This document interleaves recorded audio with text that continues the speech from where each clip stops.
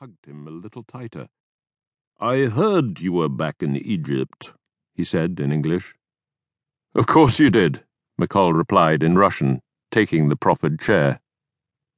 Linkievich offered him an expensive-looking Turkish cigarette and switched languages. "It's so nice to hear my own tongue, and from someone who doesn't butcher it. Some of your colleagues." He shook his head sadly. "I wouldn't bet much on their chances if they've gone to subvert our revolution."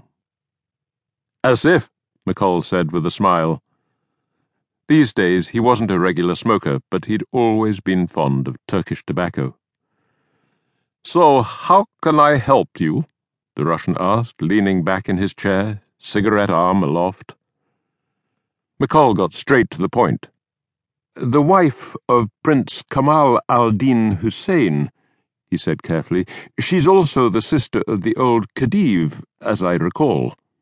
"The one you British got rid of?" Linkievich helpfully interjected. McCall looked hurt. "We relieved him of his duties," he conceded. "I'm sure he's enjoying a life of luxury on some Italian island or other." "No doubt. Let me spare you a lengthy explanation. The old Khedive's brother, whom you put in his place, is ill and probably dying, and it has finally come to your attention that Prince Kamal, who's next in line, will refuse to succeed him while you British are calling the shots. And you've probably heard that he and his wife are rather fond of the Germans?" McCall smiled. "And?" "You want to know if the rumors are true, and if they are, whether the royal lovebirds are plotting with the enemy." "Succinctly put." "Thank you. So, how much are you offering? The usual?" "Plus 10%, McCall said generously. No one had bothered to tell him what the usual was. "Fine, but I also want a new passport. The nationality doesn't matter as long as it gets me home." McCall considered.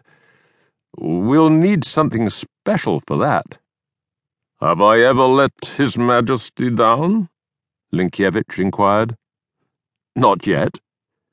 The Russian tapped the ash from his cigarette into an already brimming saucer. "Well, I should begin by pointing your Mr. Considine in another direction altogether. These royal fools don't matter. Even if Kamal and his wife are plotting with the Germans, there's no chance they could ever be anything more than figureheads. They can only front for the Germans once the Germans are already in charge. They couldn't actually put them in charge. These people have no soldiers, no popular following. All they have is money, and I imagine they're only allowed to hang on to that providing they spend it on things that don't matter." "So who should we be looking at?" McCall asked, guessing that Linkievich had other names to offer. "We are agreed on the terms?" "We're agreed." Linkievich nodded. "The Germans have had someone in Cairo for more than a month." He smiled slyly. "So I've been waiting for your visit." "What's his name?" "Hallberg. He's a Swede, an archaeologist before the war. I don't know if he still goes digging for that sort of treasure." "Address?" "I don't know. He was staying in the Rossetti quarter, but that was his third address in as many weeks. He may have left Cairo by this time. And Egypt." "If he—" Linkievich raised a hand. "He's not the one that matters. The ones who do are the Egyptians he talked to. They are the threat. The people who suffer real hardship from British rule, not the inbred peacocks who have their lives sent out from Harrods. And the Germans know this. The Egyptians never liked you, British, but now they're beginning to hate you. There are just too many stories going around about the Labour Corps, and how all these volunteers are really anything but, and how badly they're treated the moment you get them out of Egypt. The Germans are looking for people who can